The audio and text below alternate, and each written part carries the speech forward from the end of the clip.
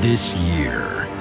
In a world with so many podcasts that do little more than talk about stuff and talk about other stuff too, you need a hero. You need a podcast with really, really, really good words. With all due respect, entertainment, politics, and life. The podcast that speaks to you, whether you listen or not. Now playing in Apple, Spotify, and all other streaming services. Yo, in the life segment, we welcome our podcast travel guru, MC Scott McMurren. Upgrade Alaska Airlines with miles, leg room, champagne, big smiles, hotel with beds, Avis car with wheels. My boy Scotty M got them deals.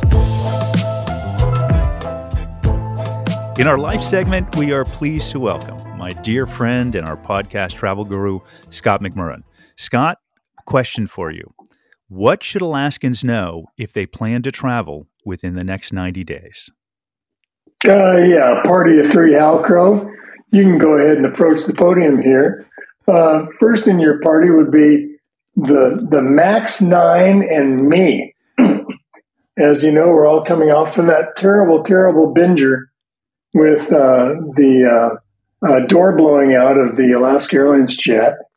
And after a 3-week pause and inspection, and everybody's splitting the frog hair 4 ways on those Boeing jets, they're back in the air now.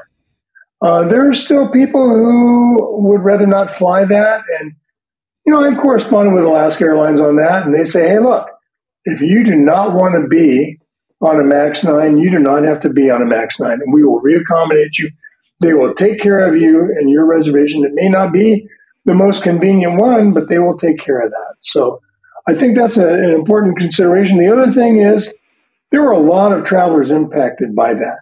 And this is the first time I've ever had an Alaska Airlines official go on the record saying that they will cover the expenses, the hotel, the Uber rides, the taxis, the meals, reasonable though, that they would take care of that. So you just need to email them with your expenses, a cover letter saying, what's up? And everybody that I've talked to has been taken care of on that. So that's the MAX 9. The other thing that episode really highlighted, Andrew, is how important it is to have travel insurance. And there are 1,000 different kinds of travel insurance, going from the little, when you're buying your Alaska Airlines ticket, you hit the button at the end there saying, yeah, I want the insurance for that. That's one thing. If you're going on a 7-day safari in the dark heart of Africa, that's another thing. If you're going on a cruise that costs $20,000 to Antarctica, trust me, that's a horse of a different feather.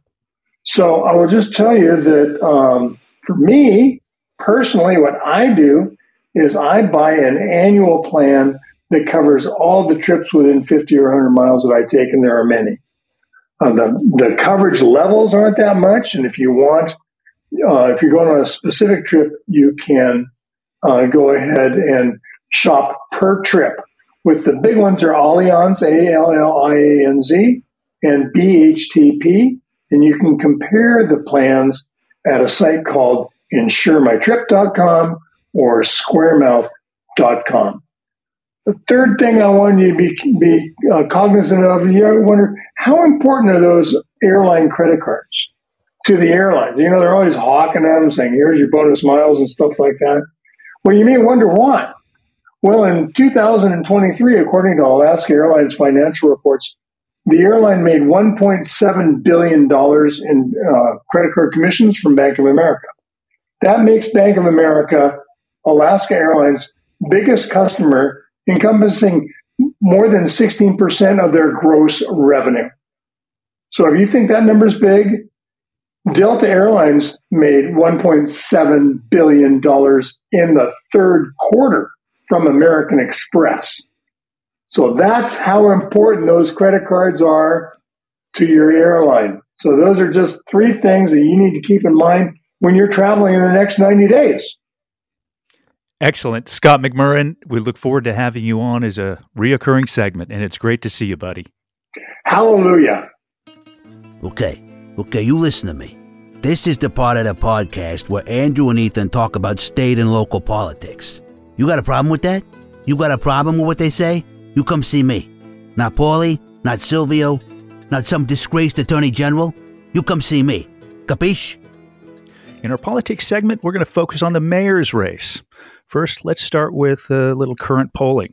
You've got Bronson showing probably about 31-32%, followed by LaFrance coming in at 26-27%, and then you've got Pop and Tuck rounding out the crowd.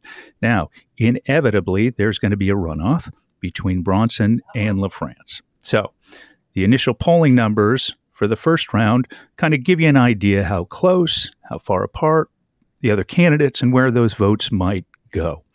Ethan, what's your take on the race so far?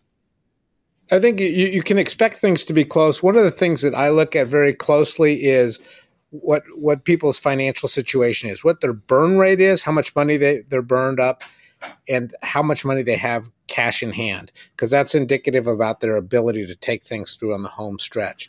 And what I see that's pretty compelling is in LaFrance's favor. She's got a lot of cash on hand. I think Bill Pop and Chris Tuck have burned up substantial percentages of their cash, and they don't have very much left on hand, which means that they don't have a lot of gas in the tank for pushing through to the end. Okay, so let's talk about this because, clearly there's strategic reasons behind, the levels of cash on hand. Clearly, Tuck and Pop needed to get out and get name recognition. And that really, that mandates that you get out and spend cash early, where Bronson, as the incumbent, has been able to sit on his cash. He's gonna be there. And LaFrance, who's been not only very good at raising money, but gathering endorsements and momentum. So, you have two candidates, Bronson and LaFrance, that pretty much, I think, towards first month or two into the race, you were pretty much assured that it was going to be a runoff between those two. So they certainly have the ability to conserve cash. Bronson's got a significant problem, though, is that he's a very known commodity and he has incredibly high negatives. And even with the cash that he has on hand, he's been unable to start to turn people's mind and change people's opinions. And that's the problem. He's pretty much ossified. He's calcified. He is a rock in terms of what the electorate perceives him as. And they basically don't like the job that he's done. Well, and that's a good launching pad for history. Because you remember, you go back and 5 months into Bronson's term, I remember in the fall of 2021, he was then polling at about a 33% approval rating. So, this is a guy, and we can't. Let me put it this way: Dave Bronson is looking up at Joe Biden. That's how bad his numbers are. And this is going to be the challenge for Bronson, right? Because this is certainly a different race than it was 3 years ago, right? 3 years ago, he had public anger. You had the pandemic, right? You drew out a lot of first-time angry voters. But this guy's had 3 years to govern, and his 3 years have been an absolute disaster. And so when you look at his polling from one of the first polls taken 4 months after he was sworn in to today, he has not gained anyone. And that, to me, Ethan, seems problematic for a guy who won by less than 1,000 votes out of 100,000 cast. I mean, this guy won by a dog's hair. And so his mission every day of his administration was to add votes. I need more people to like me, more people to support me. But he's done exactly the opposite. No, he's come in as being incredibly partisan, very rancorous, very divisive. And Anchorage is a purple city. It's not red. It's not blue. It's pretty purple. And the farther right he went, the more hyperbolic he was about people who had a different political perspective than he was, the more he turned people off. And once you turn people off, it's very hard to turn them back on again. Well, and it wasn't just, as we know, and we covered in depth over the last 3 years on this podcast, it wasn't like the guy had a bad stretch. I mean, this guy's had a bad 3 years, right? I mean, you can have a bad week or a bad month or whatever, but this guy's had a bad 3 years. And what's interesting to me is now I want to get into kind of the campaigns and what you see. What I see consistently from Mayor Bronson and what I hear consistently at forums is he is want to blame the assembly, right? Now, this is a guy, like you go back and you look at how many actual Bronson administration confirmations were unanimous, right? So this whole thing about, the assembly's been, a hurdle is nonsense if you look at the record. But this is a guy. He's a country song about bad roads, and it just keeps going on, and the twang is just terrible for him. It is, and you go back and he systematically failed at every juncture. But now, when you hear him kind of try and revise history, like, it's the assembly's fault. It was, did the assembly pick Dimboski or Morgan or Morris or any of these people? So I think that's going to be interesting. And certainly given the public's feeling, the fact that this guy has been locked in and he has consistently had a negative above 50%, I just don't see him convincing too many people. But hey, you've seen stranger things in Alaska politics before, my friend. We've seen many strange things. One of the perhaps the most significant obstacle he has is your street well plowed? Because that is sort of the basic question that a mayor has to answer is, did I do a good job plowing the roads? Not, what excuse do I have for why the roads are, the excuses don't matter. It's performance that counts. All right, let's talk a little bit about the campaign. You and I both know this is a grind. Right. This is a grind, especially the last month and a half, 2 months of the campaign, because every group wants 5 minutes of your time. There's a different luncheon every day. There's a different forum every day. There's a different debate every day. So, one thing I certainly want to say is candidates with families, this is a tough time, right? You're out at these forums. And so obviously that's why I think people, sometimes it's hard to understand what people sacrifice when they run for office, but it's a lot of hard work and you put yourself out there. So we're getting into the time where there's forums, and one of the forums this past week discussed one of the most critical issues facing Alaska and especially Anchorage, and that's Cook Inlet natural gas. Now, the four top runners in the mayoral campaign each had different ideas. Pop and LaFrance, I think, were the closest, saying, look, we're going to pay more, right? Tuck had this kind of, hey, we need to get together and collaborate and kumbaya, and Bronson's drill, baby, drill, right? So if you understand the history behind Cook Inlet, you know two things. One, there's plenty of gas there, but two, there's nobody willing to take the risk to spend the money to get it out of the ground. And that's because Alaska has proven to be an uncertain business partner. You'll remember 10 years ago when we last had this problem, we threw a lot of incentives out there. We're giving away cash for companies to come drill. Oil prices crashed in 2014. The legislature said, oh, by the way, we're not sending those checks anymore. And you had these companies out there that had already committed to debt that were then unable to satisfy that debt. They had counted on those tax incentives by the legislature. So, a couple of things, Ethan, and let me throw it to you. You have a situation where basically today it is royalty free to produce gas in Cook Inlet, right? You produce gas, all the profit's yours, right? Please just take it out of the ground for us. So these attempts to tweak royalty taxes, not going to work very well, okay? So my question to you is, how do we swim in solutions rather than drown in problems?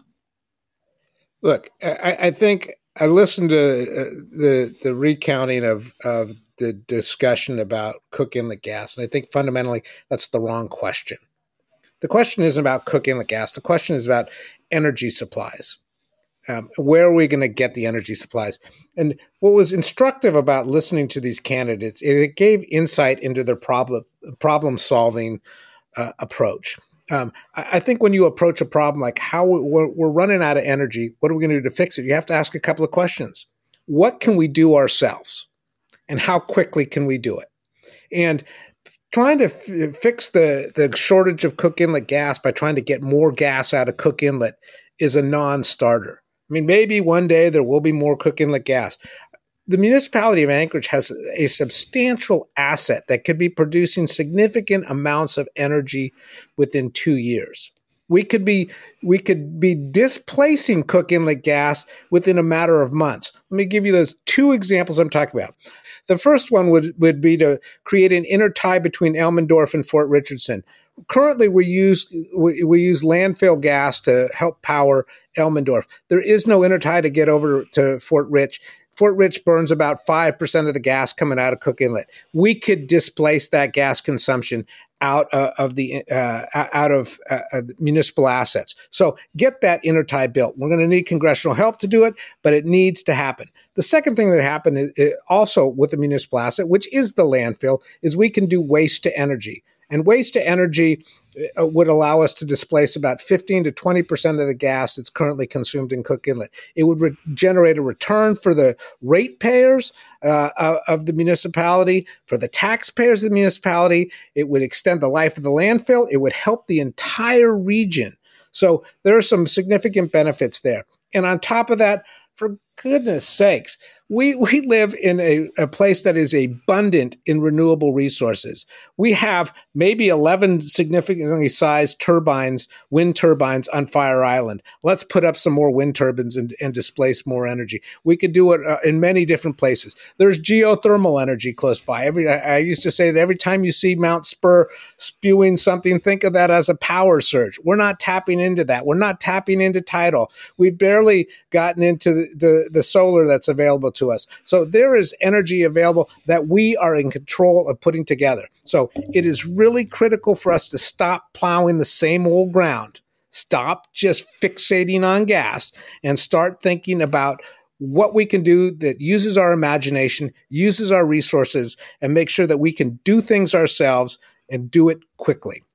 Okay, so the warning is that if the legislature doesn't take some kind of concrete action this year, that it's inevitable that we'll have to import gas, and you're looking at a 50% higher cost. Now, it seems to me in all of this... Hold on. Sure, go right ahead. Andrew, I disagree with the premise. Is instead of saying how can we replace gas with gas, how can we get energy in so we are not reliant on gas that's a commodity that's in short supply? And that's what we need to think of, and why we need some more creativity. Well, and that was where I was headed.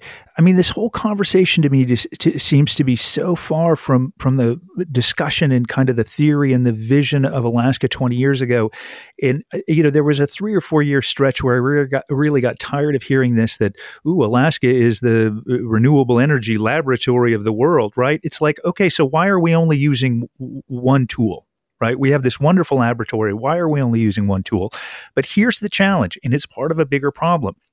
When you go back 10 or 15 years and you look at why gas is no longer profitable, we lost a number of those major users. Right. And again, Ethan, this gets back to what you and I have talked about on this podcast for the last year about the state is shrinking. Our economies of scale are shrinking. The users here that used to generate the capacity where we all could enjoy cheap energy are gone and moved on. Right. And this is why I believe you and I know it's why it's happening, because the banks and financial institutions have been telling us this for 20 years. You people don't have a stable fiscal situation. You get into these where you start giving out cash money to generate natural resource development. Then oil prices, commodity prices crash. You people pull it all back and these companies go bankrupt. We're tired of it. I mean, and that is a direct result. It is a flawed economic concept for us to be consuming a commodity instead of selling it, especially when we have an alternative to consuming that commodity. If we were able to generate our own energy with our own local resources, then we could export whatever gas we had and actually make more money from it. This is a very peculiar situation that we put ourselves into and locked ourselves into and are not really trying hard to get out of. Instead, we're trying to cement ourselves into this reliance, which has proven problematic for the last 30 years. In our entertainment segment, Verdi's La Traviata is coming to Anchorage in April. The perfect opera for those who know nothing about opera. entra nel mondo glamour della Parigi del XIX secolo. Incontra Violetta. Sta vivendo la sua vita migliore quando si innamora di un giovane nobile di campagna e la sua vita prende una serie di svolte strazianti. Ladies and gentlemen, if you did not understand what I just said, don't worry. The opera has subtitles. La Traviata explores themes of love, sacrifice, and the clash between personal desires and societal expectations. After watching La Traviata, you'll come to the conclusion that every problem in life can be solved by singing loudly and dramatically.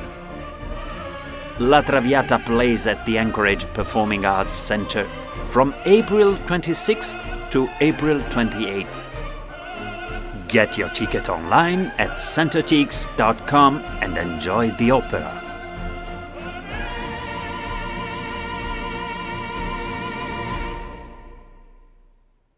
Hi, Christopher Walken here. This is the segment of Andrew's podcast I've never really understood. Closing comments. I mean, the entire show is comments. I mean, why not just have closing comments a part of the regular comments? And that way we can all get out of here early.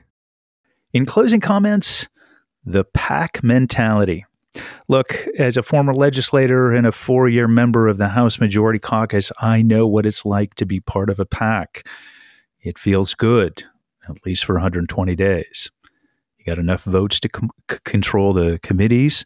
You have enough votes to control what goes on the floor. Pretty much, you're the majority. And life is good when you're the majority. But one thing as a freshman legislator I soon realized was when that gavel drops and that whole pack disperses from Juneau, you are on your own. And ladies and gentlemen, I am sure over the course of your lifetime you have inevitably seen those National Geographic safari videos, or that water buffalo, or that wildebeest, or warthog, or whatever, travels a little too far from the pack, and there's no protection. And there you are, all alone, being hunted by a group of Sand Lake lions. Be careful. The pack is intoxicating, but the pack causes illusions. And once you return home to your district, let's say if you've won by 9 votes, you better be ready to run. That's it, ladies and gentlemen. Thank you again for listening. Please subscribe to our podcast on your favorite platform. We're coming out all the time now. No set schedule. Going to hope and get a big episode out every 7 to 10 days. A quick hit out every 3 to 4 days. So subscribe to our podcast so you don't miss an episode. Thanks for listening. Cheers.